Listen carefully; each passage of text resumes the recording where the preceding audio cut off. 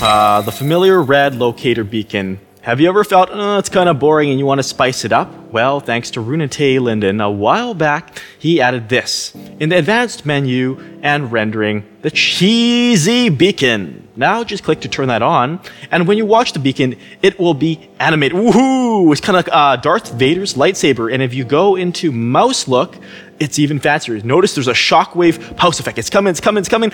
Oh, come on. Oh, exciting. And coincidentally, it's also the part of the screenshot. Whoop, I stepped into it, but it's part of the screenshot which I use for my video tutorials. If you ever wondered what that red line, that red vertical line is, now you know. Enjoy the cheesy beacon.